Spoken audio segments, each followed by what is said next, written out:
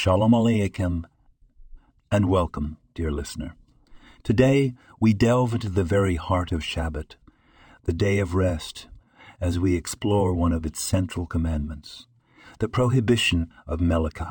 The term Melachot refers to the 39 categories of work forbidden on Shabbat. These are not just physical activities, but creative actions that shape or alter the natural world. One of these Melachot is tofa, which means sewing. However, in the broader sense, it includes any action that combines two previously separate entities into one, such as gluing paper or making a salad.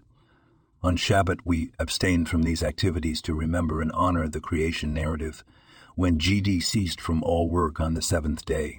But it's not just about abstinence, it's about embracing peace and unity. By refraining from combining separate entities, we're symbolically embracing the wholeness and unity of creation, just as it was after GD finished creating the world. In essence, we're saying, the world is perfect just as it is, and there's no need for us to change or improve anything. This is a powerful lesson in acceptance and contentment, one that we can take with us throughout the week. It teaches us to appreciate the world as it is, to find peace in our lives, and to see the inherent unity in all of creation. Remember, each melasha is not just a prohibition, but a gateway to a deeper understanding of Shabbat and our relationship with the divine.